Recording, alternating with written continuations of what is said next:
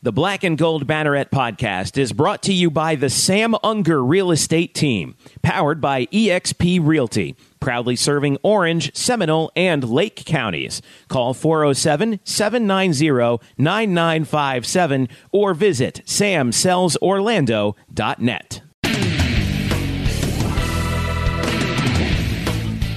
What's happening tonight, fans? Welcome to the Black and Gold Banneret podcast. Jeff Sharon, Eric Lopez with you. Eric, happy birthday. Thank you very much. Happy birthday to me. It's the 5 days of ELO, as I like to call it, between my birthday and Christmas Day. So what do you want for your birthday?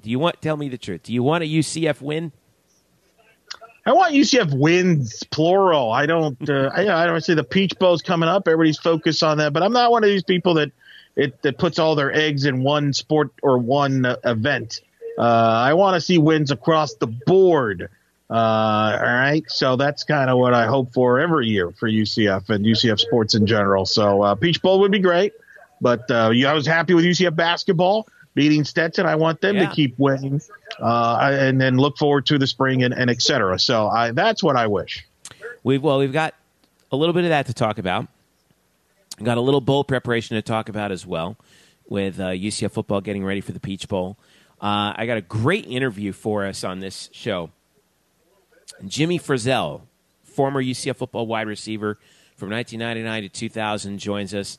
That 2002, I should say. That 2002 team is, you look at the UCF record books, they're all over the place. And they were the ones who were unseated in a lot of different record categories by this 2017 UCF football team. So I talked to him about that, his career post-UCF as well. Great conversation with a really great former UCF football player.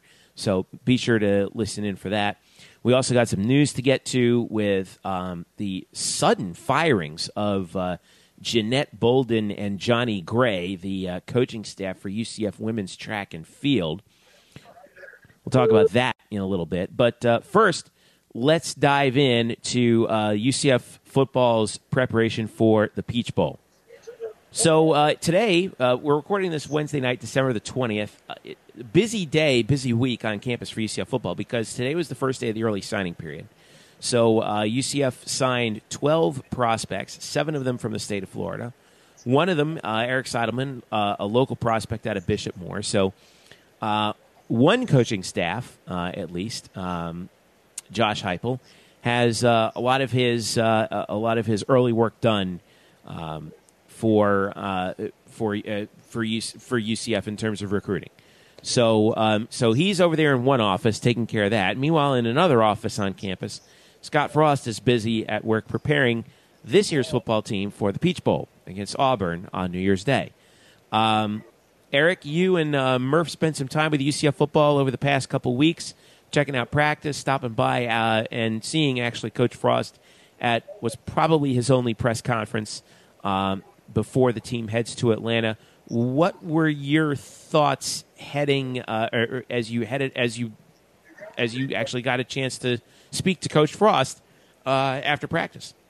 Well, Murph, the group got there on Tuesday. Last chance to talk to Coach Frost here in Orlando before the team goes to Atlanta next week for the Peach Bowl. And I was a fascinating presser for Frost, talking about a number of topics, talking about the early signing period and the impact that's made, the fact that he's preparing one team for a bowl game while recruiting for another school, and during this early signing period, which was very unique. But I think the big takeaway, and we're going to play it here, Scott Frost addressed people that have questions about Scott Frost's dedication to the UCF team in this bowl game and to the players, and the fact if him and his staff are prepared, going to prepare this team, or they're just going to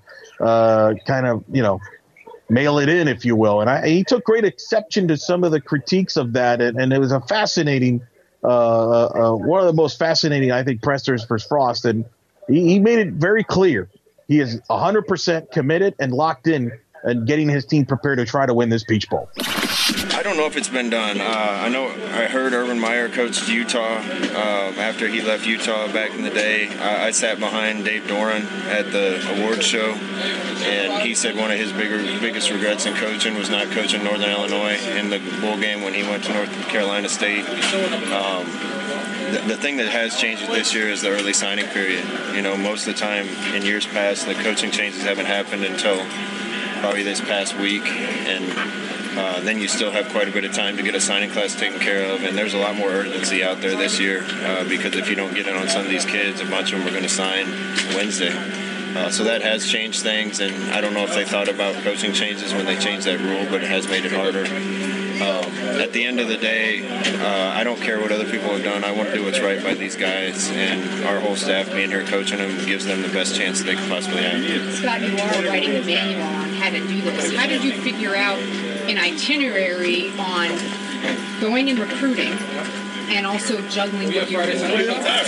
You know, we are kind of figuring this out as we go along, but, you know, there's been a lot of narratives out there, and they're all wrong, and sometimes we don't have the chance to correct them.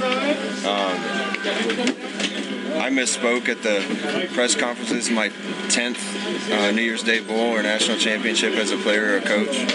And I can tell you, every single time I was a receiver coach in Oregon and we had the practices we had last week, I was never there. I was out recruiting. And the practices basically happened with the head coach and the GAs. Those 3 practices we had last week were necessary to make sure we shook the rust off and we stayed in game shape. But there's not a staff in the country that had, if they're getting ready for a bowl, would have their entire staff there. And we made a commitment to have the majority of our staff here because we wanted our kids to know we were committed. If we hadn't been on the road recruiting for somewhere else and things hadn't changed, we would have been on the road recruiting here, and there probably would have been fewer people at practice. So I want to make sure people understand that. I'm not throwing anybody under the bus, but I guarantee Tennessee's new coach hasn't been at Alabama's practices, and Josh Heupel hasn't been at Missouri's practices, and Willie Taggart wasn't at Oregon's. We're here because we care about these kids, and we want to do what's best for them. So what's the narrative? I'm sorry, what is the false narrative? You know, I just understand that I think people think we're not committed to this. You know, I was on a plane on Tuesday to California to recruit and got back at 6 in the morning so I could be here with these guys. And a lot of the guys on the staff have been doing the same thing. Auburn didn't practice for this game until Saturday. We practiced Tuesday, Wednesday, Thursday with almost an entire staff.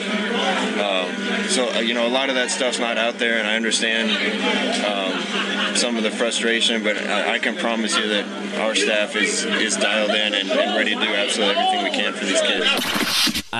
You're right. I do say, you know, I have no reason to believe that that Scott Frost and his staff are not locked in on winning this bowl game. Like we've said this, one of the themes that we've always said, you know, for in basically all sports is that, you know, athletes and coaches, because many of them are former athletes, are masters of compartmentalization.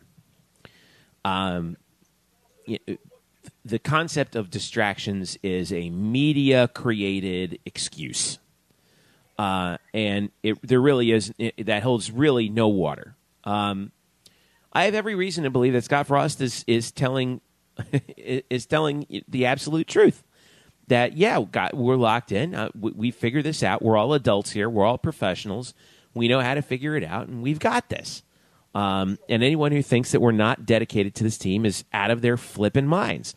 And he's been with this team for 2 years. He and the staff have developed very close ties with these players. I think the players get it. And they're taking advantage of this opportunity. And you know, and the other thing was this. If you're Scott Frost, right? We've talked about this, you and I. Why would you take the risk of losing your final game as UCF's head coach when you're already going to Nebraska? We get it, right? Why would you take that risk if it would only benefit you, right? That doesn't make any sense. Which is funny. Like, I've gotten into arguments with people and specific people recently, and they're asking, Oh, who? Do tell. I'm not going to mention names, I'm not going to mention names. People you maybe People have heard I know? them. Okay. Yeah, you people and they talk about he's in it for himself. And Scott Frost is in this for Scott Frost. I'm like, how is he benefiting from this? Yes, because here's the deal.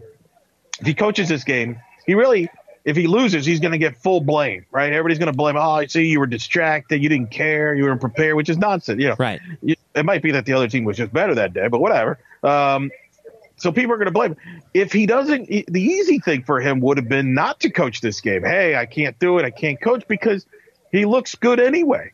Hey, if he doesn't coach the game and they win, well, that's the team they built.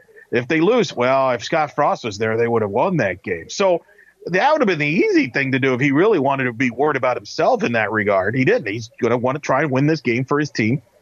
And quite frankly, from a UCF standpoint, this gives them their best chance to win the Peach Bowl, which I believe is the goal, last I checked. And somebody was telling me, well, Troy Walter should be the one that's coaching on this game. I'm like, why? Why is he different? He's not. Last I checked, he's also a Nebraska coach now. So why is that different that Troy Walters be the head coach? I don't understand that one, just because he was named interim coach for briefly. So it just doesn't make any sense to me. These guys are competitive people. They want to finish this. They want to win the Peach Bowl. They want to go 13-0. They want to give the players the best shot to do it. So I applaud everybody involved for doing this. Is this the easiest, smoothest thing? No, it's not. But I think all parties made the best decision in everybody's best interest. I don't believe the nonsense that people are saying, well, this is the telecast on New Year's Day is going to be a Nebraska infomercial. Well, it's going to be that way whether he's in the sidelines, whether he's in the press box, whether he's in Lincoln, Nebraska, or whether he's in Europe. They're going to talk about him in the heck. I recently watched the UCF Memphis game because I DVR'd the game. Obviously, I was at the game. You watched it on TV, so you knew about it. I mean, they were talking about him in Nebraska in that game, and that wasn't even official at the time. Right. So I think it's hilarious how Frost gets blamed for Brett McMurphy breaking the story while Frost is out there on the field. Right. Really? Do you think that he called up Brett McMurphy like during a commercial break and said, "Hey, Brett, I'm going to Nebraska"? No. Everyone needs to stop blaming Scott Frost for how that went down, because this is my thing. This is my thing, and I want your thoughts on this. Okay. For the people, and let me just. There's a few points here. We got a great audience that tunes into us now. Every week it's growing. Episode by episode. We got great sponsor in Sam Unger. It's grown, right? Would you agree? And we're on. People can listen to us on SoundCloud. They can listen to iTunes, right? I mean, everything's great. Okay. And let's acknowledge our friends at Nightline. All right, Trace and Andrew, they've got a great thing going over there. They got a great audience. They do the live post-game deal there, and they do the Sunday night stuff. Usually they record, and they've got a great audience. I know their audience has grown. That being said, all right, now that we've all patted each other in the back, as great as this is, right, I think you would even agree with this. The audience that is listening to this podcast, that listens to their podcast, is in the minority. It's the diehard fans, yes, but also the minority as far as the UCF fans that I think they're the ones that are invested every day, right? They're the ones that are interested in all this gossip. I think the majority of the UCF fans, don't really know what's going on behind the scenes in this stuff and the gossip, nor they care. Right. You know what I mean? And here's my proof on that. The championship game against Memphis, right? That whole week, right? I think it was pretty much, if you were in the inside, if you were a diehard, if you're listening to this show, I think you pretty much knew that Scott Frost was going to Nebraska that week, right? Would you agree with that? Would you agree? And I'm talking the people that listen here. It was pretty much a foregone conclusion. People, if you're a member on the Dungeon on UCFsports.com is another example in this. You pretty much knew, and yet, and people are wondering, oh, geez, is it going to be awkward, in the stadium? What's it going to be like? You know what the majority of the fans were? The majority of the fans cheered Scott Frost. You know why? Because the majority of the Scott Frost people that were in that stadium probably had no idea that he even had a deal done with Nebraska. They didn't know any better. They don't follow this on a second-to-second deal. So I think we blow this out of proportion. So at that point, and I'm the biggest UCFsports.com guy. I'm a Dungeon guy. I watch a lot of the reading, a lot of the stuff. But I think we sometimes get sucked into thinking that what you see on the Dungeon and what you read and what you did, that represents the majority of the fan base, which it does not. Right. It does not. That's the minority. It's a loud, diehard minority. But I think the majority, vocal minority, as they say. Correct. Whereas the other fan bases, like I said, I think the majority of the people are fine with Scott Frost. Are they disappointed he's leaving? Yes. But I think the people that have an issue with this, that are upset about it, I want to emphasize, and that's why my whole point is that I'm emphasizing, I think it's the loud minority. And the other example, and you know this, George O'Leary, right? Right. When George O'Leary was here, all I kept hearing about, everybody hates George O'Leary. When the day he leaves, more people are going to go to UCF games. You know what happened? It didn't. It actually had less attendance since he left. As we found out, the people that hated George O'Leary was the minority audience. The majority of the audience was like, oh, yeah, George, great. They know George. Okay, as long as they won games. And if they weren't happy. Fine. But I think sometimes we get sucked in on the narrative because we're all in this bubble. And again, it's great.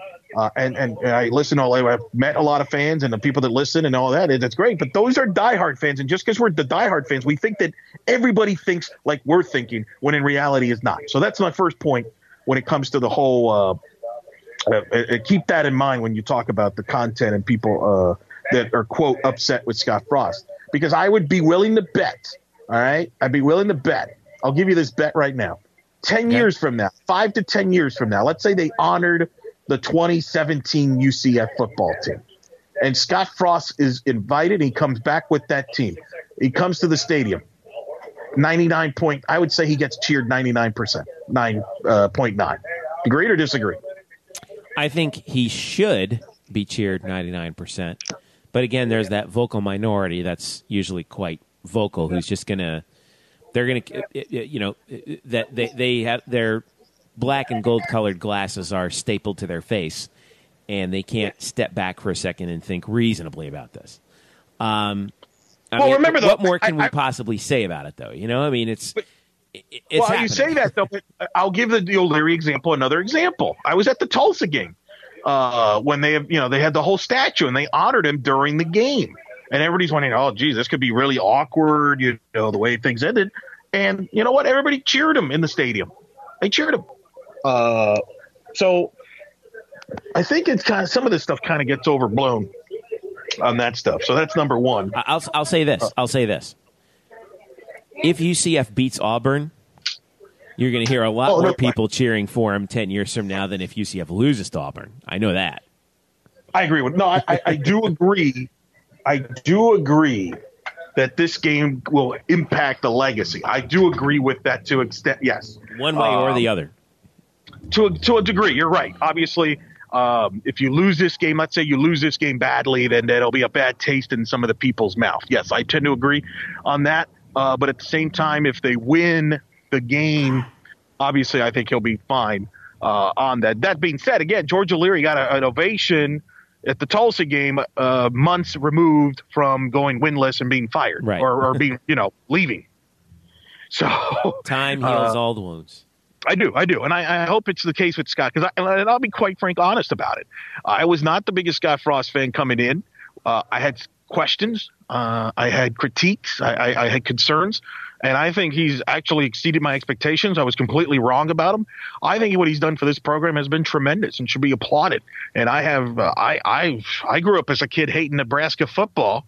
And you know what? I hope he wins at Nebraska. I hope he does well, because I think that's a cool story. And I'm all about it. I'm all about people being successful. So I don't have a problem with that. So that's the point number one. I also think this. Let me see what you think about this. I think some of the anger and frustration and pettiness that people being upset, don't you think it's kind of a couple of factors? UCF fans, and I think we all have this insecurity because going back to a lot of things, right? We get defensive about a lot of things. We get defensive because there's a lot of Florida State fans and alumni in the Central Florida area. There's a lot of Gator fans in the Central Florida area. So there's this whole inferior thing about really concerned about who's got more fans in Orlando and things like that. They get defensive when people refer to them as Central Florida, or they call it's stuff like that, just little stuff like that. Yep. And then you go into this season, they're doing undefeated, and they get all upset because of the stupid college football playoff rankings. Oh my God, we're ranked 15, we're ranked 16, which everyone knew it was going to be like that. Everyone knew. Correct. So I just feel like it's almost like a built-in frustration and infuriation. I think some people, again, feel like, oh, we're being pushed aside because Scott Frost in Nebraska is the narrative and the storyline, and I feel like there's a lot of insecurities about that. Do you agree or disagree? There's always insecurity around UCF's football program, and I think that goes back to just the nature of the nature and the history of the program. I mean, I think that we've always kind of had this Napoleonic complex, and sometimes that works in our favor. I love the fact that that players and coaches look at us and they look at the situation here, and they'll approach a game like against a team like Auburn and say, "Oh yeah, you think we're a little guy? Watch this." We tend to play above our competition. On the other hand, there's a flip side of that Napoleonic complex, and we're seeing that right now. UCF, being spurned by a head coach who brought great success to the program, turned the program around, changed the culture, and now they're like, "Oh, you're dead to us now." Well, he's not dead to you. He's coaching the team in the bowl game because he can. He believes it's the right thing to do. And by the way, if any group of, say, the players, the assistant coaches, or the administrators thought that it was not a good idea, they wouldn't have agreed to it. Right. And Agreed. They did agree to it. So if everyone inside those walls is cool with it, then you know what? I'm cool with it, especially if it's the players. If the players weren't cool with it, I got news for you. They would have told Danny White right away. I think all parties would have known that too. Yeah. Well, I think all parties would have known that, and I think Scott Frost would have known. I don't think for a second that the players didn't have any input on this, because they did. Absolutely. And look, I'm telling you, the majority of the players, when we're dealing, I don't know what the number of players are on a roster. What is it, 85 players? 85 scholarship. Let's walk-ons, let's say 100. Okay, so 85 to 100, whatever number you want to use. You're always going to have, yes, a certain amount of guys that aren't going to be happy or not happy that he left. Probably ones that are younger, that probably are either freshmen or sophomores. Look, it's hard enough to get 85 to 100 people to agree on one thing, right? Right. Where to go to lunch, let alone. We can't even get them to agree what uniforms to wear, but anyway. Correct. So is every single player thrilled that Coach Frost is around or that he left? Probably no, of course not. But I think everybody understands how it works, and I think everybody at the end of the day has the same common goal and hey, let's just go out and win this Peach Bowl. And I think that everybody agrees that with Coach Frost as the head coach, as the play caller, gives you the best chance to do that. And if that's the goal, that's what you need to do. And I don't have a problem with it. I applaud all parties at how they've handled this awkward situation. Has everything been handled perfectly? Probably not, but that's life. That's human. And let's be honest, for a lot of these people, they're going through this for the first time. Scott Frost has never gone through anything like this before in his life. Nobody has. So right. I think a lot of this is media drama. A lot of this is media likes to dramatize all this stuff and create this, just like those distractions that the team had, right? Going into the USF and Memphis game I kept hearing about that was going to affect how they played and they were going to lose because of it. How'd that turn out? Well, they won the game. That's right. Right. So I just think people need just to enjoy it. This is a 12-0. We don't know if we're ever going to see another undefeated season at UCF. Those aren't easy to come by. No, they are not. But I will say this. I got my tickets today. They came in the mail. There you go, rub it in. I can't wait. It's going to be exciting. They gave me the little commemorative tickets here, like a printout that has all the tickets of all the games and the scores that were on there. This is awesome. I mean, I get excited for this more and more every single day, and it's been a privilege to be a part of to at least be a small part of covering the team. I know you and Murph have had a great time covering it, and I'm looking forward to the Peach Bowl. And my son and I are going to be attending the game as fans because, like I said, I unfortunately couldn't make it to Phoenix for the Fiesta Bowl, but this is my best chance to see UCF in a major bowl game. I'm going to enjoy it, and I hope that we win. I hope that we win. I hope that we win convincingly. I don't know if it's going to happen, but that's my hope. And I'm going, like you said, I'm going to enjoy this, and I'm glad that Scott Frost is here to put a coda to his time at UCF, and hopefully we send him out on a positive note.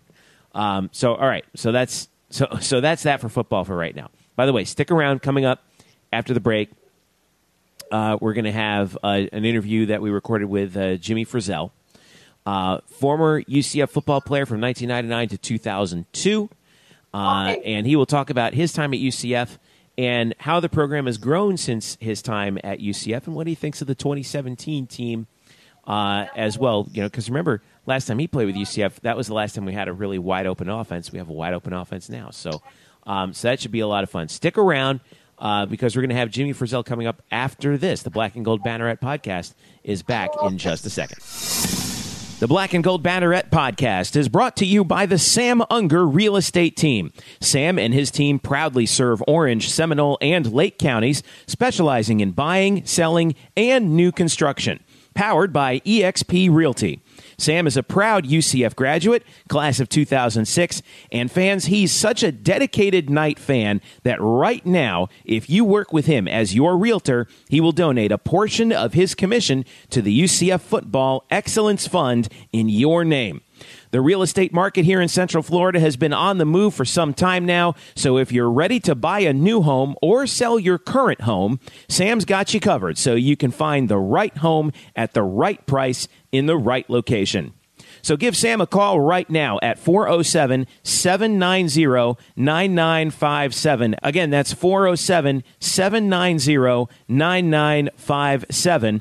Or visit him on the web at samsellsorlando.net. Again, that's samsellsorlando.net.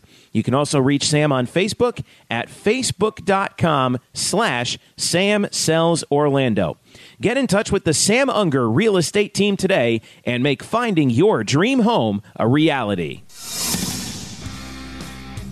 Hello, Night Nation. I'm Andrew Fegley. And I'm Trey Strelko. Where are we? This isn't our usual spot. It looks like we've landed in the Black and Gold Banneret podcast. Oh, yeah. I've heard of those guys. Nightline has UCF sports covered. Week in and week out, we bring you interviews with newsmakers and in-depth analysis of UCF sports. Subscribe to our weekly podcast on iTunes, SoundCloud, Stitcher, or wherever you get your podcasts. Be sure to subscribe to Nightline on YouTube, like us on Facebook, and follow us on Twitter at UCF_Nightline. Trace, can we go back to the 1148 studios now and start working on our next all-new Nightline? How do we get out of here? Go Knights! Charge on. Now back to you guys in the Black and Gold Banneret podcast. Welcome back to the Black and Gold Banneret podcast. Jeff Sharon, Eric Lopez with you. Don't forget, you can follow us at blackandgoldbanneret.com. Follow us on Facebook at facebook.com/blackandgoldbanneret. And on Twitter at UCF_Banneret. You can follow me at Jeff_Sharon and Eric at Eric Lopez Elo. Don't forget to also follow our fellow editor, Brian Murphy at Spokes_Murphy, and subscribe to this podcast on Google Play, iTunes, SoundCloud, Stitcher, and TuneIn Radio. All right, so back to football. If you take a look at the UCF record books, Eric Lopez, you will notice one team keeps popping up, and it's the 2002 UCF football team, which was the most prolific offense that UCF had. Basically, there's two teams. There's the 2002 team and the 2017. 2007 was obviously the Kevin Smith year. But 2002 is UCF's first year in the MAC, and it was probably the peak of the not the peak of the Mike Kruzak era. That was 1998. But darn near a second peak. We had a 3,000-yard quarterback, 3,500-yard passing yard quarterback, 2,000-yard receivers, and a 1,000-yard rusher. Ryan Schneider, of course, was the quarterback. The rusher was Alex Haynes. And the two receivers were Doug Gabriel and Jimmy Frizzell. Jimmy Frizzell, a Florida kid, went to Lakeland High School. A very successful career at UCF. And a very successful career in the Arena Football League after bouncing around some NFL camps. Was one of the real fan favorites when he played at UCF. So this is what's wonderful. This is what I think is wonderful about UCF. School is 60,000 people, right? I literally almost physically ran into Jimmy Frizzell while I was running an errand, and that's how I got connected with him. I saw him. I was like, "Wait a minute, you're Jimmy Frizzell, right?" He said, "Yeah." Well, how you doing? I introduced myself, and we got to talking about UCF football, and I invited him on the podcast, and he was kind enough to join us. So, without further ado, I'm going to present this interview. And this is one of the more fun interviews I think I've ever done. I'm really, really thankful to Jimmy that he spent some time. That he took time out of his busy schedule to talk with me. And here it is for former wide receiver for UCF from 1999 to 2002, number 16, Jimmy Frizzell. Jimmy, thank you so much for joining me. How are you? I'm doing well. Yourself?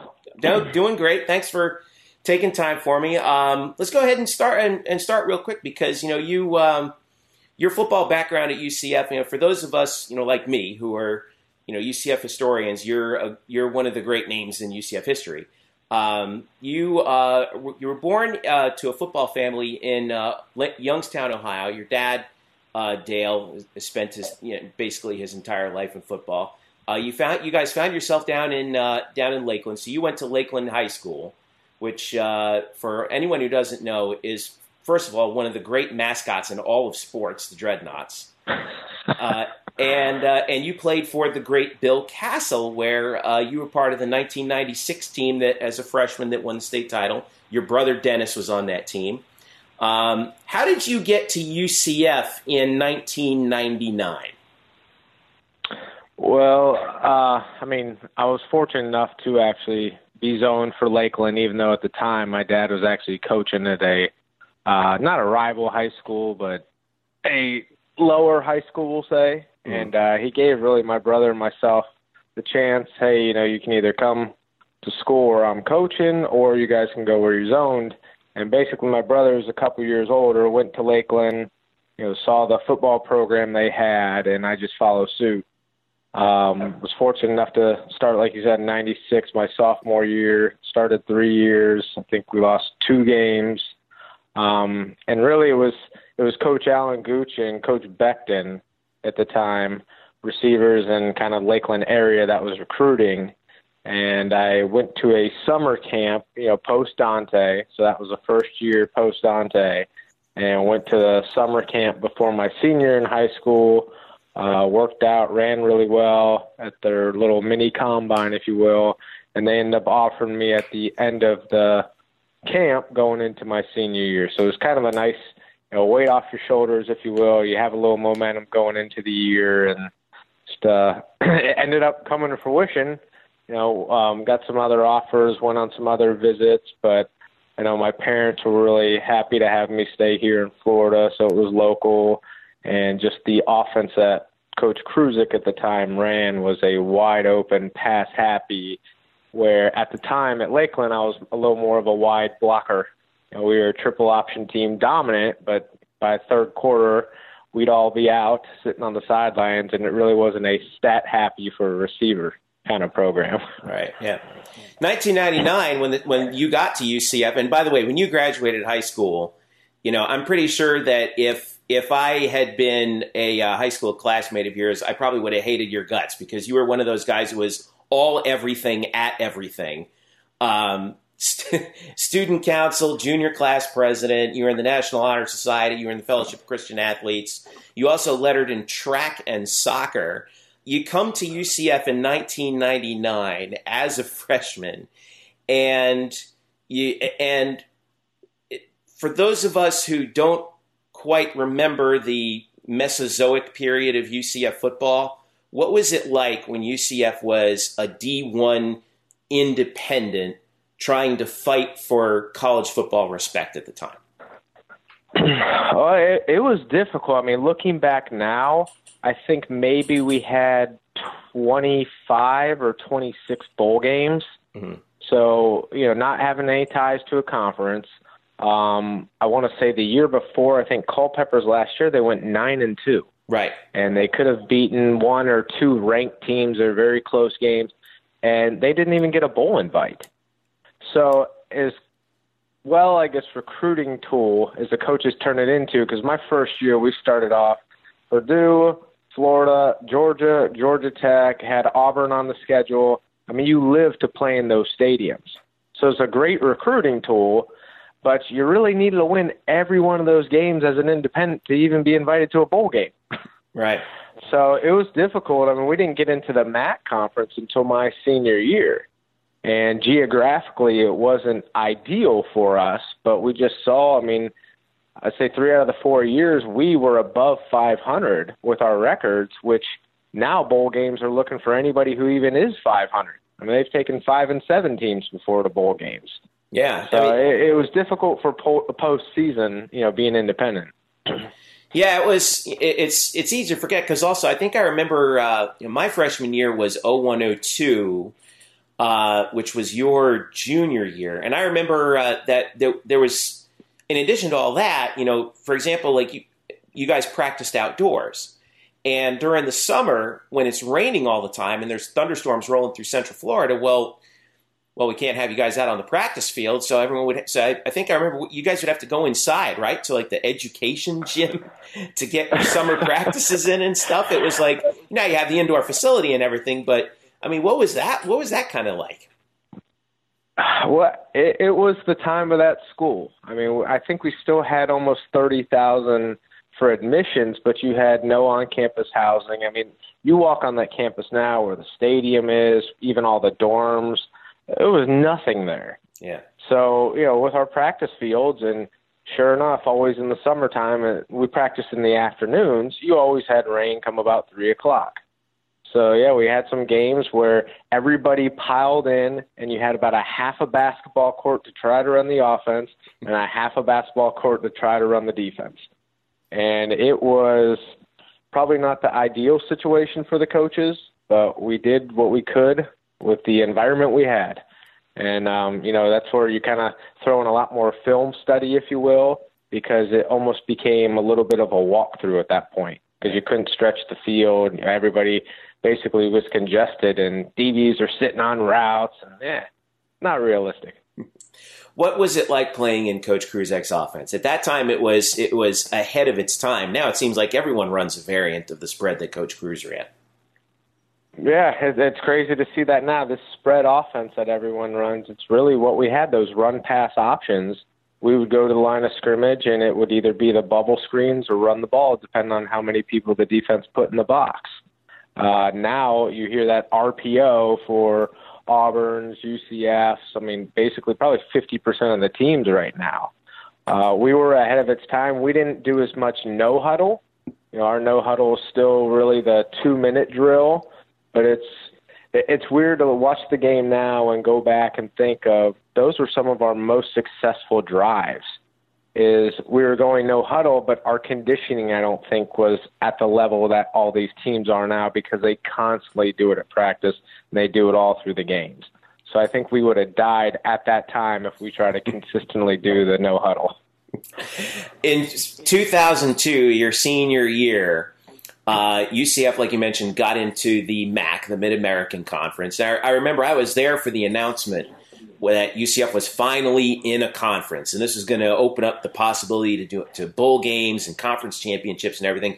And you're right, it wasn't geographically favorable. You had seemingly half the teams in Ohio, half the teams in Michigan, and then us. But I remember I felt at the time that it was the perfect fit in terms of competitiveness. And that first year in 2002 pretty much almost bore out correctly because that was a really good team. Even though the final record was 7-5, 4 of the 5 games were decided by less than a touchdown, 3 of them by 3 points. How close was that 2002 team to being a truly all-time amazing team in UCF history?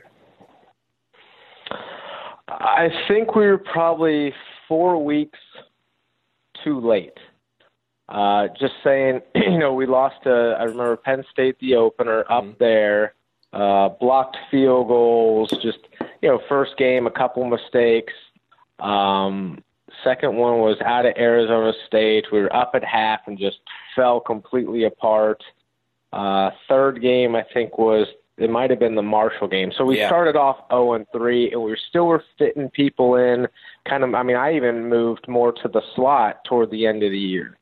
And I think it was just we found the right fit at offensive line. We found the right fit of, which slot receivers were going. And by the end of the year, we were unstoppable on offense. And it's one of those you wish you could have played some of those teams toward the end.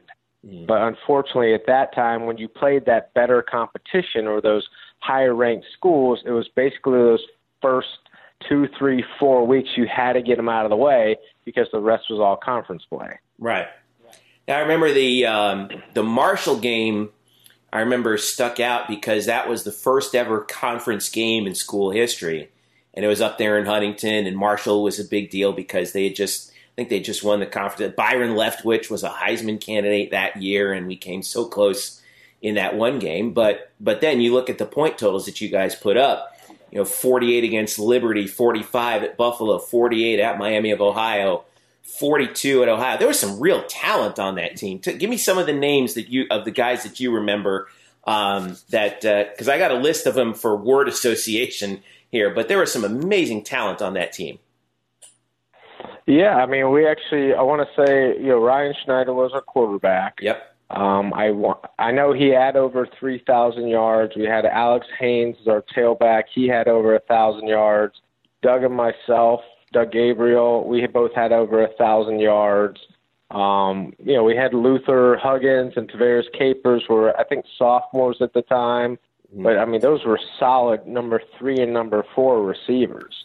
We just had some good depth. We shared the ball around. And, like I said, statistically, to have, 1,000-yard back, 2,000-yard receivers, we had some offensive yardage. I'm going to do some quick word association with you, and I'll just list a name, and then you say the first word that comes to mind. You ready? Okay. All right. Ryan Schneider. Gamer. Doug Gabriel. It's weird now because Doug now is one of those lifelong friends. Yeah. He's one of those who's a great competitor, great alongside. Just a true partner, I'll say, on and off the field. Brandon Marshall. Young at the time. He was a freshman. We developed him. Yeah. He was a true freshman, and it was funny going back and talking to Brandon his senior year, and seeing the guy, just his size alone. He was giant. I'm like, God, you grew into your body. You kind of filled out. A heck of an athlete, and so respectful to my now wife, to me. He was very appreciative of just kind of the foundation that Doug and I were able to lay for him. Alex Haynes. And you see what he did. Oh, yeah. Bulldog. Hard fighter. God, I'm so glad I was never on the business end of one of his runs, man, because he was a bowling ball, that guy. It was unbelievable. Never got enough respect, did he? No, I think just because we did throw the ball a lot, they didn't try to say, he's not a power back. But, as much as we threw the ball, he still ended up with 1,000 yards that season. Yeah. I don't know what his average per carry was, but you felt it every time you had to hit him. Atari Bigby. Pure athlete. Here's one for you. I think. I didn't ask you his name yet. Asante Samuel. Best corner I ever played against. You guys must have had some serious battles out there on the practice field. We did. It was fun. Asante is another guy that just love him as a person. a little surprised, I guess, what he ended up doing in the NFL. I mean, he always had the athletic talent. It really showed, I think, in his New England days just how smart of a corner he was. Yeah, he was so athletic, we would kind of put him on an island and just let him lock somebody down. But seeing kind of his defense he was put in with New England really showed his intelligence for the game and led to a number of those picks that he baited people into. Right. Last name for you, Matt Prater. True freshman at the time, but had a cannon for a leg. Still has it. Yeah. Well, you were the holder, I think, too, on special teams, weren't you? Yep. Yeah. Yep. He was... So it's funny because Oh, go ahead. I'm sorry. I was going to say, as his true freshman year, I remember one thing with Matt is we're going through training camp, and I was the holder at the time, and I remember he came up to me as a freshman and was like, hey, I want you to hold for me. I'm like, who's this little kid telling me he wants me to hold for him? And sure enough, I mean, I remember Coach McFarland at the time. I mean, the height that he got on his kicks and the power for just a freshman was incredible. Yeah, I remember he hit that 53-yarder against Penn State, and we were like, whoa, who is this kid? This is a real weapon. True freshman making a 53-yarder in front of 105,000 people. That was something. And what was the guy? I remember the guy he beat out was Ryan Feely, who was Jay Feely's little brother. Remember that? Yep. Yeah. So that tells you how good he was. I was with Jay in Atlanta. I remember we were kind of talking about that. But I mean, look now, he's got the NFL record for the longest kick. Right, and he's still going, amazing. Right. You talked about you were in Atlanta for a little while. You bounced around with a couple of NFL training camps. Miami, I think you started out. In fact, my buddy Matt Brodsky, who actually worked for a time with the Dolphins, was like, "Hey, Jimmy," one time down in Davie, and let's go nice. And you recognized that and came over and talked to him. For those of us who are mere mortals who never sniffed the difference between college and professional football. What is the difference between college football and NFL football from an on-field perspective? From an on-field, it's all speed. I mean, everybody can run. When you have defensive ends that are just giants of humans that can run the same speed as skill guys, it is such a speed game. What was the moment when you realized that speed? I'd have to say just our first kind of training camp in Miami. We just had like a mini camp soon after the draft. It was like a 3-day camp, and you got out with everybody and just, I mean, it was a professional business organization where everybody took care of their own job. They warmed up by themselves. Everybody was ready to go at the initial onset of a hike, if you will. And, I mean, I remember just thinking how much more of an athlete I was, even through all the training after your last year, and how much faster I was. And you're just all on the same level at that time. Yeah. I mean, everybody could play at that level. You latched on in the Arena Football League with the Orlando Predators. You had 3 successful years there. When you played in the Arena League, the Arena League was at its real peak. It was on NBC. Attendance was the highest throughout the league. It was the largest number of teams. I think there were 19 teams at the time is where it peaked. What did it mean for guys like you to get a shot in the Arena Football League? And do you think that the NFL needs a developmental league sort of on that level now?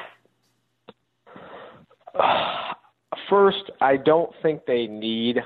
I mean, it was a great addition, like another option. I don't think the NFL needs it just because the way college football is now. Mm-hmm. And honestly, your length of a career in the NFL is so minimal, and there's so much turnover.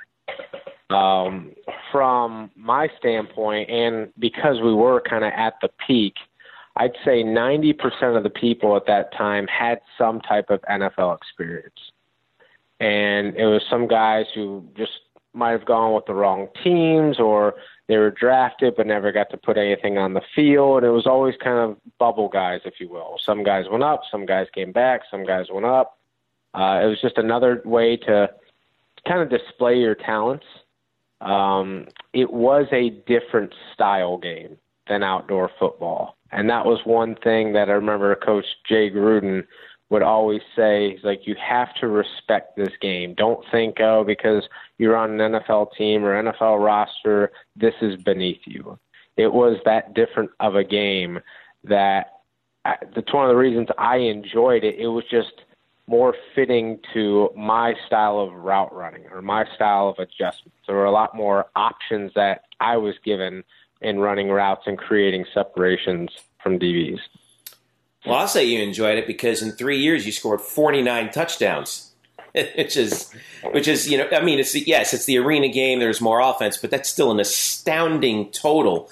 What was your favorite moment going back to your days with the Preds? I mean, probably ours going to the Arena Bowl. That's going to, not actually in our Arena Bowl game.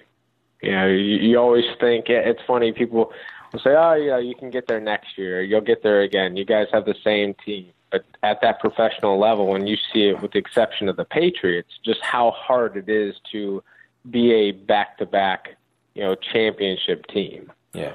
That year, it was awesome. I mean, it was really a fun time. Our team really came together. Joe Hamilton was our QB. We had a good rapport that year.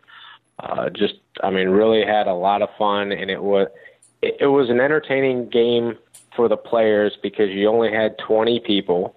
You would travel. It's always commercial flights, so just a lot of the camaraderie on the actual flights, and I guess making other passengers sometimes uncomfortable. But it was a blast. The sad part was kind of how your career came to an end. I think it was in February of 2008 where your knee went out on you. And then it was just bad timing because right after that was the work stoppage. And the league kind of pancaked from there. So tell me about that period of time and how the Arena League kind of fell off the map a little bit. Even though it's still going even now, it's a shell of its former self. Right. Well, because we had good athletes in the league, and you had the TV contracts, and honestly, our salary caps per team continued to go up. Mm-hmm. And when you have salary caps get to a certain point, you have to have the TV revenue. It's never the attendance revenue. Right. And, our ownership at the time, like Jerry Jones, you had Bon Jovi, Jaworski was part of it. I'm trying to think who was a national country singer in that. I think John Elway had a piece of the Colorado team too, didn't he? Yeah, Elway had a piece of Colorado. So yeah, we had a lot of ownership that was celebrities, if you will. So it brought up a lot of attention. And honestly, I think they were just paying the players too much. And that kind of started, we're not getting the TV revenue. I think that was really covering the salary caps. The attendances still weren't full, even though Orlando had a great presence just around the country. They weren't filling up all the time, and everybody had those same caps. So somehow you had to be able to afford all of these players. For me personally, of course, blowing ACL, one-on-ones, non-contact, and I just overstrided, stuck in the ground. I heard it pop, hoping the best. Meniscus was not. I can look back now, and honestly, I was fortunate that happened just because it got me into my work career I'm in now. And I believe they didn't actually make the announcement for that stoppage of Arena until December, and usually we reported to camp in January. Right. So it really kind of caught a lot of these guys, and there were rumors going around, but a lot of the guys, we were always paid, 6-7 months of the season, and those other 5 months, you're on your own. So a lot of people would budget their salaries to go through the 12 months. And unfortunately, when that 13th month came, you didn't get a paycheck again. So I think it caught a lot of people off guard where they had a panic. Me, I was fortunate enough to kind of get into a career while the season was still going on, or just to the end of it. Even though I thought I was coming back, I was able to get into something else and not be stressed. So what are you doing now? So I am actually selling medical devices. So at the time, the surgeon that actually operated on me was just asking what I want to do post-football career, and told me about it was sports medicine injuries. So it's injuries I always saw in the locker room, you always saw on ESPN, and I'm kind of on the other side of it where I just had an ACL, and now I'm going into the OR and actually seeing ACLs done and selling medical devices to help those procedures. How close are you to the UCF football program now? So, I loved Frost, Chenandrick, Becton was always still there. So we have a Letterman's club that Coach O'Leary started, so I'm a board of director on that. So we still have interaction. I will say I haven't met the new head coach or any of the coaches right now. I have not been up there. I know it's kind of weird scenario up there, so we'll kind of finish this year up, and then I always try to get out there during springtime, just kind of talk with some of the coaches, just see what how they feel about former players coming back. Unfortunately, we always haven't had coaches that love to see everybody come back. It was kind of select few. So I always like to see what kind of support they want from the former alumni. What did you think of? I know it is such a weird situation now, but hey, UCF this year is going to the Peach Bowl, second big time bowl game in school history, including obviously 2013 with the Fiesta Bowl, and now it's like you almost take going to any bowl game for granted almost at UCF. What did you think of this year's team and the offense that they were able to put together? As they were able to, Mackenzie Milton, for example, I think surpassed Ryan Schneider's numbers for touchdown passes and total offense. They're knocking down some of your guys' records from 2002. They're exciting to watch. I honestly loved it as a receiver because you did spread the ball out. As much as I like some of the individual receivers just watching their techniques, we spread the ball around. Every different game, it was another player that stepped up. And there was just so much speed, and there was so much, coaching that went into getting those players in space.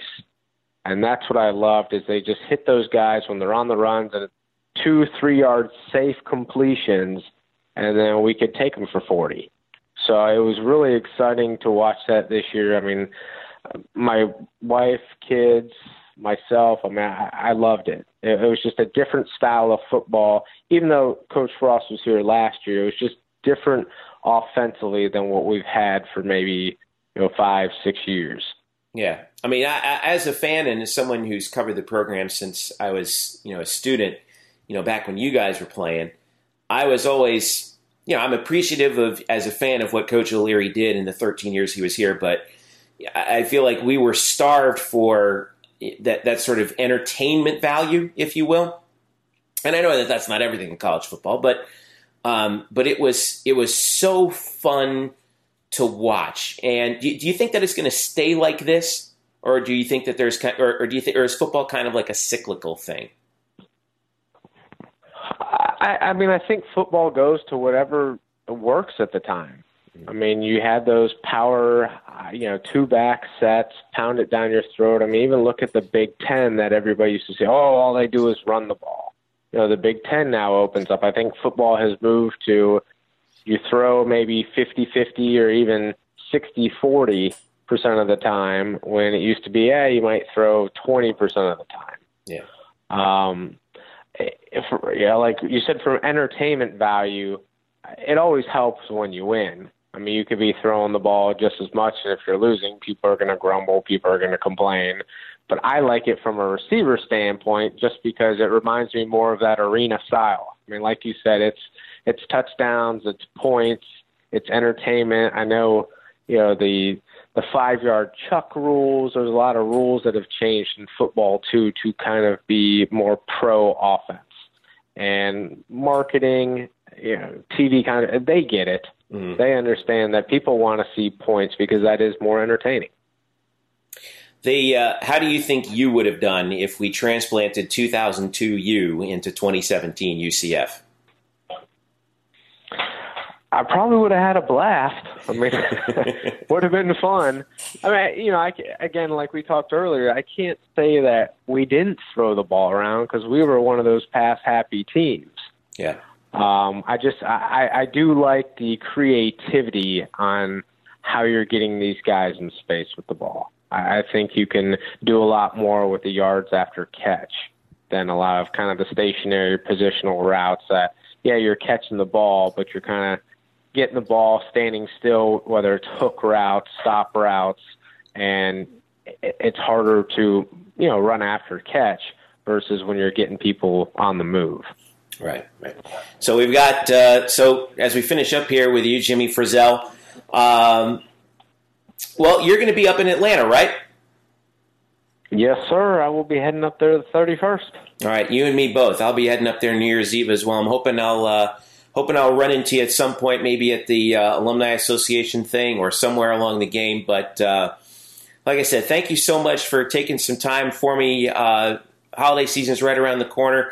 Merry Christmas to you and yours, and I'll see you come New Year's up in Atlanta, God willing. Thank you so much. You too. Merry Christmas, and hopefully we'll keep the power on the airport up in Atlanta. Ain't that the truth? Yeah. Thanks, Jimmy. Once again, tremendous thanks to Jimmy for taking time out of his busy schedule to talk to me and revisit his football days and help us catch up on everything that he's been doing since football, and keeping an eye and keeping us updated also on what the Letterman's Club has been doing. And I do hope that Josh Heupel, I think, like he mentioned, and his staff do a little bit more work in keeping that Letterman's Club going, because that's one thing that I do hope UCF does a better job of is alumni relations with the athletes. Yep. Because there's a lot of athletes out there that, and I think that this is something that there are a lot of former athletes out there at UCF, and not just in football, but in all sports that really that can really help add to the institutional memory of this program, and that's how you build a program into an institution, right? I think of the one thing I think of is, okay, you ever see everyone shows the very famous shot of like at the University of Michigan when Michigan comes running out of the tunnel and they run under that big giant sign and they all jump up and they touch that sign, right? Do you know what that sign says, Eric Lopez? Not top of my head right now. Okay. It says, "Go Blue, M Club supports you." Do you know who the M Club is? I would assume it's some sort of alumni group. That is the Michigan Football Alumni Group. All right? That's how important it is at a school like Michigan, that it's not the boosters that put that up there. It's the former players that throw their weight behind the football team. That can really be a boon to every football program out there. I think UCF can learn a lot from that, because our football history, though short, has a lot of lessons to teach the players that are around today. You know, I mean, we got guys who played when UCF, still around when UCF was a Division III school. Okay, playing on the swamps of St. Leo. When we were Division II, Division I AA, an independent, like when Jimmy Frizzell was here. Fighting to try and get to a bowl game that just didn't want us because we were an independent. And now it's easy to take a lot of the luxuries that we have today with UCF football for granted. But I think Jimmy knows that, and He's been doing great, a lot of work with it. His former teammate, Doug Gabriel, has been doing a lot of work with the Letterman's Club. And I hope that those guys get as much support as they need and then some to make this really, to make that group really become an asset, a tremendous asset to UCF football. What do you think? Oh, I'd agree, and I would expand it to all UCF athletic teams. Yes, definitely. Football obviously gets a lot of the attention there, but I think there's the other sports I think could do and keep the alumni there, because I do, and I've talked to a lot of former athletes, a lot of various of sports. In fact, recently I was, I'll give you an example. A couple weeks back, the College Cup was here in Orlando, and UCLA was in it. Amanda Cromwell was big part of that, UCF soccer history. And she was coaching UCLA, and I got to go to the semifinal and the final, and I got to run into a lot of her former players were there. Courtney Whitten and Kim Newsom, Yvonne George, and players going back throughout all the different eras, the different times there, and the bond there, and that was cool to see. The support they had for Coach Cromwell. In fact. We actually have the audio. I want to play the clip because I asked Coach Cromwell about the support, about her former players being there, UCF players, but rooting for UCLA because they were rooting for her, and she got very emotional about it. This week has been awesome in a lot of ways. Coming back, UCF was my home for 14 years, and these players that came out to support me is what it's all about. In the end, and it was cool for our players to be around all of this and see what it's really like to you spend 4 years out of college, you invest so much in each other's lives, and these girls are my lives forever. You could tell the emotion there with the Cromwell, and one of the things that irks me at times is I feel like part of the problem, Jeff, seems like the model, we always worried about what's coming up. What's the future, right? What's next? Hey, what's next? The big, when it was during conference realignment, let's go here, let's go there. What's the next recruit, right? Signing day. It's funny they were doing this on signing day.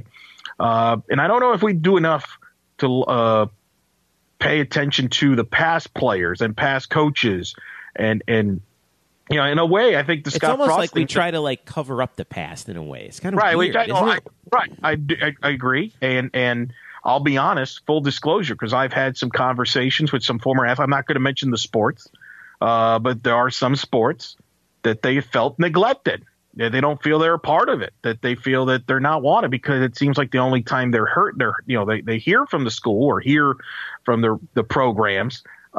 Is because, we need a donation, and that rubs some people the wrong way. And I think that's right, especially with people that have contributed to the program. So, I give Todd Dagenet credit, for example, as you know, he honors the past at volleyball. You know that very well, having obviously covered that program. It was funny, they all, one of the matches I was in during this season, they honored one of the former players that was in attendance. They do that Ring of Honor. Yep.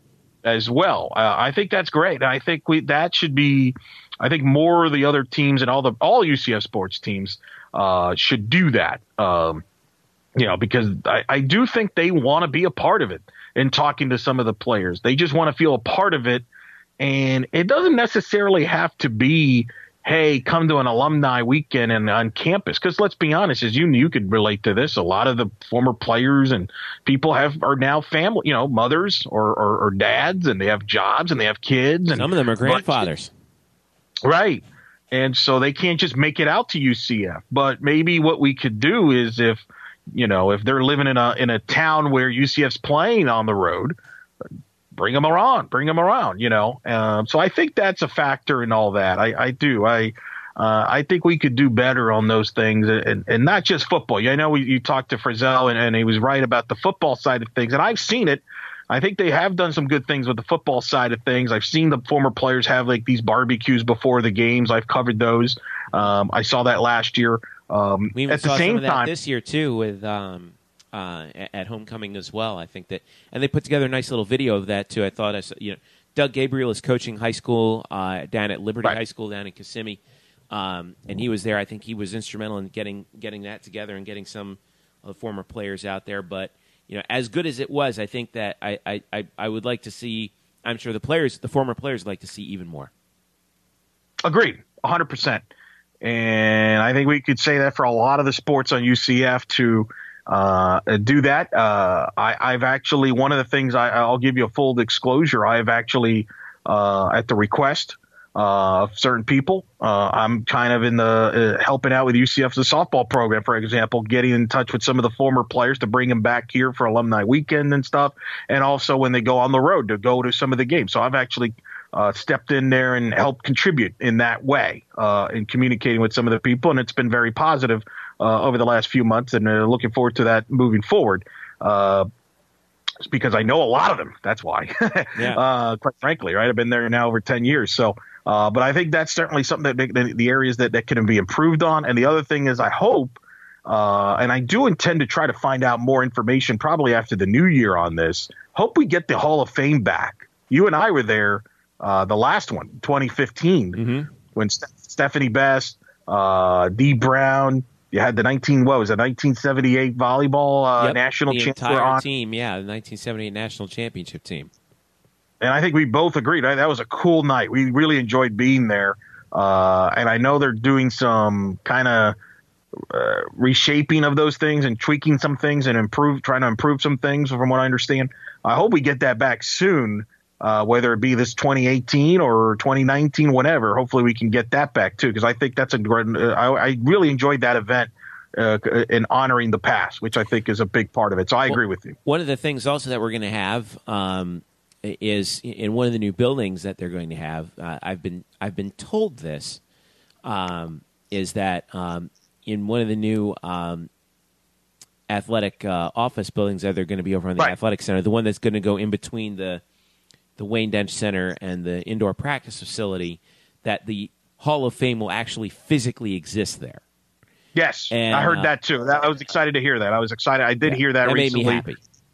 Me too. I think that's awesome. So I look forward to that, and hopefully looking forward to seeing the Hall of Fame return, whether it be 2018 or 2019, whenever. But that'll hopefully be soon. That'll fun. That'll be fun. And I hope they televise it live, too, and stream it live. That'll be fun. So, all right, let's switch gears over to basketball. Let's talk first a little men's basketball, Eric Lopez. It's Wednesday, December the 20th. That's when we're recording this. And you, yesterday, took a trip in the Wayback Machine. Well, you and Murph, actually. As you guys headed up to Stetson for the night's matchup with the Hatters at the Edmunds Center, the old stomping grounds up in DeLand. And UCF basically disposed of the Hatters. 74-55 was the final to go to 8-3. Taco Fall 8 for 9 from the field, 18 points, 11 boards to lead the Knights. Workmanlike game for him. A.J. Davis with 11 and 10, 13 points and 4 rebounds for Dayon Griffin. 9 assists for Terrell Allen, who's just really filled in admirably for B.J. Taylor.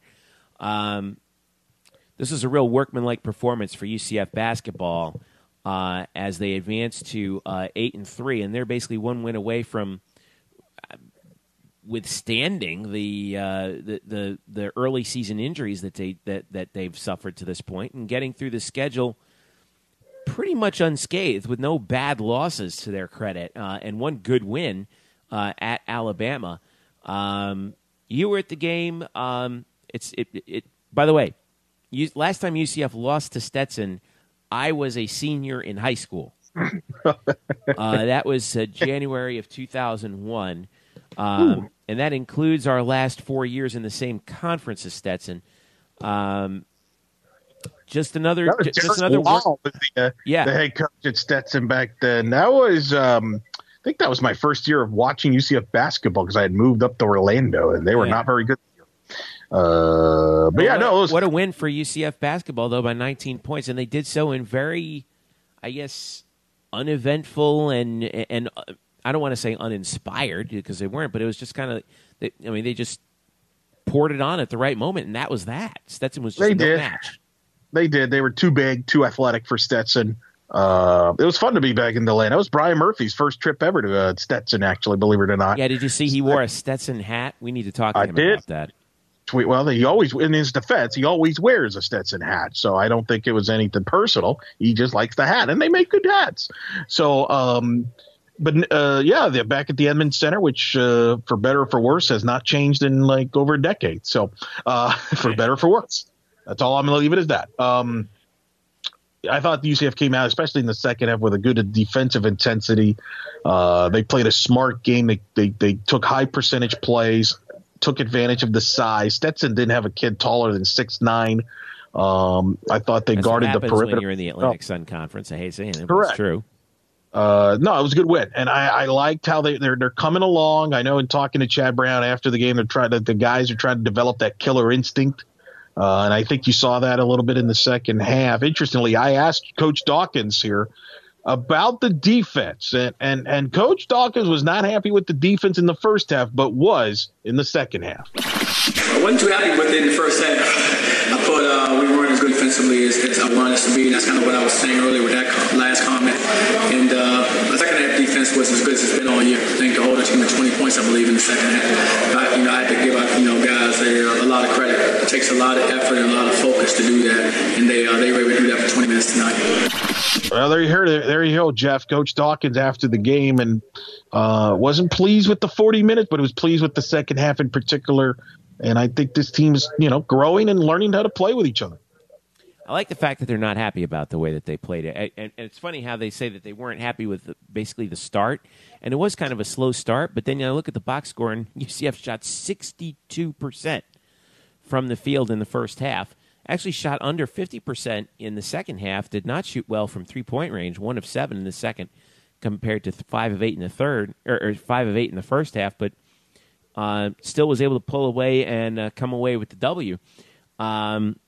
Credit to Stetson for trying to hang around, but this is what I thought was really impressive, Eric. Second half, UCF holds Stetson to 6 of 29 from the field. That's 21%. Yep. That was an amazing defensive performance. Very strong, and it always starts defensively with Taco Fall. He's a presence. You can't, no easy baskets inside. He was dominant. He played big. And I had a chance to chat with him after the game, Jeff, and I asked him about this team coming together from a defensive standpoint, especially some of the new guys. This was a dominant defense. But this defense carried this team last season, and that identity about the defense. I had a chance here to talk to Taco Fall about how he feels about this team coming along and really getting accustomed to playing with each other. College game is different. Definitely the way we play. So it was definitely going to take some time for the guys to adjust. Even some of the redshirt guys that didn't play last year, they haven't played basketball the whole year. So coming in, they have to get more game experience with us. And it's really strong. Where do you feel your team is from a defensive standpoint as a unit right now? I know there's a room for improvement, but are you happy with the progress you guys have been making? Yeah, you always got to be happy with the progress, but there's always the next step to take. Like Coach said, he sees it different, so we are able to do it. So we just got to keep the course. Good to chat with Taco Fall after the game, among others. And by the way, it's still remarkable. Good chat. Good post-game chat. Couple questions quickly. Got to get on the bus. We all got to get out of DeLand. It's amazing to me. So full disclosure. So we did the post game outside the locker room upstairs, and this. You've been to the Edmunds Center. It's a very old arena. Taco Fall 7'6", which it's still like I feel like a dwarf, and I'm like trying to talk to him, and I get nervous though because there's not a lot of room there. Like it's so big that I'm worried that he's going to hit like the roof. Yeah. Don't be careful with your head, please. Like I'm being like a child or something. I don't know. Watch out, man. It's a low roof. Yeah. Yeah, I feel like I'm worried about it, but he knows what he's doing. But he's such an impressive presence there, and I think he doesn't get enough credit for being one of the leaders on the team from a standpoint. I really believe this, Jeff, and being around this team, there just is and again, this is why sometimes people go by the numbers. Numbers doesn't tell you the whole story. the team is more confident. It sounds redundant, but it's true. They're more confident, especially on the defensive side of the ball, when he's there, because he knows that if there's a mistake, he can erase it. Right. And I think that builds confidence with these guys. And I don't think it's an accident. In the last couple of years, this team, when Taco's in and when they're not, they're a completely different team, especially on the defensive side of the court. Oh yeah, and what a luxury when you're 7'6". My fear is always like what happens, when he decides to leave. I mean, eventually he's one way or the other, he's not going to be here anymore. And then do we go back to being a pedestrian team? Because obviously 7'6", athletic centers don't grow on trees. But I was really impressed with just the second half, like you talked about. He does make it easier for everybody. Don't worry about it. If you make a mistake, they're going to have to deal with me. Stetson, obviously, being a team from the Atlantic Sun Conference, is woefully undersized, compared to what they were doing. I mean, and it's easy for them to sort of in the first half to just kind of like try and take it at you, but then all of a sudden reality does set in, and I think that certainly did happen in the case of this game. So. One more game for UCF before conference play starts. That's this Thursday, this December 21st. Probably actually many of you are going to be listening to this. We'll be listening to it on Thursday, December 21st. So that's tonight, 7 p.m. Against South Carolina State at CFE Arena. The game will be televised on ESPN3. And then it's conference play time. 2 days after Christmas, Wednesday, December 27th. Off to Dallas to play SMU to start the conference season. They're starting the conference season before New Year's Day, so that's what UCF is looking at right there. But hey, you beat South Carolina State at home, you get through Christmas 9-3, and you start conference play with a .750 win percentage. That's pretty doggone good, especially when you considering that you haven't had B.J. Taylor and you lost Aubrey Dawkins at the start of the year. So. Really a good. I don't think you could ask for a much better start from UCF at this point. Just take care of South Carolina State, and tough because you got don't look ahead because SMU is very good. That'll be a big test in Dallas, and we'll probably record after that basketball game and recap it probably next week. Most likely. Women's basketball. They are coming off of a split on the West Coast. Sunday, they knocked off UC Davis. Boy, they're traveling all the way out West California. They beat UC Davis by 7, 62-55. That was this past Sunday. Credit to Masini Kaba. She scored 18 points, pulled down 6 rebounds. Also 16 points for KK Wright to go with 3 assists. And Aaliyah Gregory with a double-figure performance, 10 and 6, 14 boards for Nia Schuler to give UCF the victory over UC Davis. By the way, Kaba was 9 of 11 from the field, an impressive performance on the inside. So UCF gets that first victory over UC Davis. But on the flip side of that, UCF comes back and they have to go to Stockton, California, which is out actually east of San Francisco to play the University of the Pacific. And we were watching that earlier before we were recording. Game gets pushed to overtime. Knights had an 8-point lead heading into the fourth. Pacific ties it on a rebound, scramble out to the 3-point line, turnaround fadeaway 3. That ties the game. And despite 22 points from KK Wright, Pacific gets the victory in overtime, 78-74. It was really a tough break. I mean, it's not an excuse, but it is a reason. I mean, you're out west, out in California, about as far away from home as you can possibly be. You're coming off the win. Now, 4 Knights were in double figures in this game. KK Wright, Aaliyah Gregory, Zakiya Saunders, and Masini Kaba. But, it's still a bummer. You come within a fadeaway 3-pointer of going undefeated on basically a West Coast road trip. And that was a real bummer, despite, the Knights shooting almost 70% in the first half. kind of came back to earth in the second half, shot 35%. Pacific, meanwhile, shot 51% from the game, and that was enough to edge the Knights out. But still, pretty impressive performance for UCF women's basketball. Is right now, as they finish up their non-conference slate, they are 7-5. With that loss, with the loss to Pacific, they are home for Davidson on Thursday, December 28th. So that's next week. They've got basically a whole week off to recover from that West Coast road trip. You and I were watching this Pacific game before we started recording, Elo, and it was just I got the sense that they did kind of run out of gas a little bit.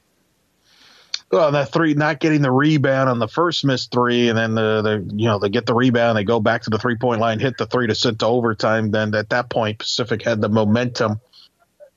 Tough because, you mentioned the win they had on Sunday against UC Davis. Prior to that, remember, they played at Boston earlier last week, and they won the game at Boston. So they would have been a 3-0 road trip there in two different coasts. Basically so two different regions, because they go all the way up in the Northeast and then all the way out west.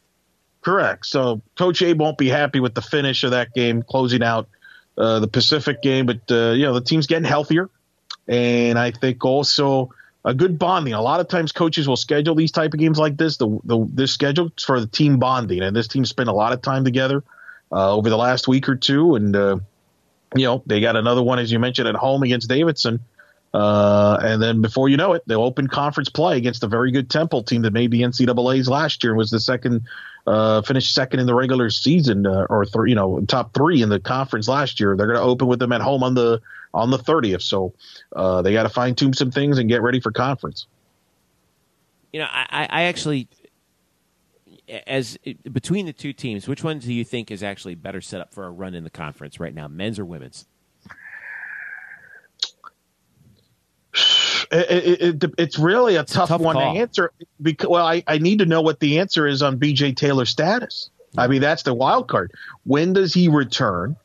Because when he returns, there's a bit of an adjustment period there, and then how quickly can he catch up to speed? So, I would almost have to say the women's team by default, from the standpoint that I think for the most part. They've been battling some injuries themselves, but they've got their marquee players still around them. Whereas with UCF, I don't. It depends when BJ is. BJ going to be back next week or the week after? We don't know. So I would have to give the edge for the women's team until BJ gets back, because there's going to be an adjustment period when BJ gets back. So that's kind of my concern from the men's side. That's why I might give the edge to the women's side. Well, looking at the standings for men's and women's basketball, I'll start with women. Obviously, UConn is way out in front of everybody right now at 9-0. USF's off to a good start at 9-2. Houston's at 9-3. Temple at 8-3. UCF is in a cluster with Cincy and ECU at 7-5. So. Those are the overall records. We know what we're going to get from there. SMU's off to a difficult start at 5-6, although they're not to be trifled with as they start the season. I think that UCF's path right now on the women's side looks, UConn notwithstanding, a little bit slightly more favorable. In the American on the men's side, boy, it is a logjam. You got 10-2 Cincy, 10-2 Houston, 9-2 Wichita, by the way, who's nationally ranked, 10-3 SMU, 8-3 Memphis, 8-3 Tulane. This league got tough in a hurry on the men's side, didn't it? Oh, it is. I mean, by the way, I forgot to mention. Forgive me for interrupting, but I forgot to mention. UCF and Tulane are tied, and Memphis are tied at 8-3. Right behind them, Temple 7-3, UConn 7-3. Yeah, no, and Joe Lenardi has 4 teams in from the league in his early projections. So the men's is stacked, no question about it. And that's why I'm worried about the men's team, because they're not at full strength without B.J. Taylor. So they're not at full strength with B.J. Taylor.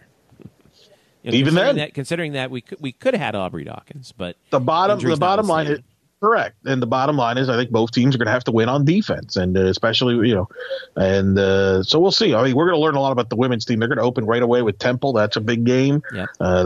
I think you look at the, UConn, just give them the conference title. But after that, you got Call us when they don't win it.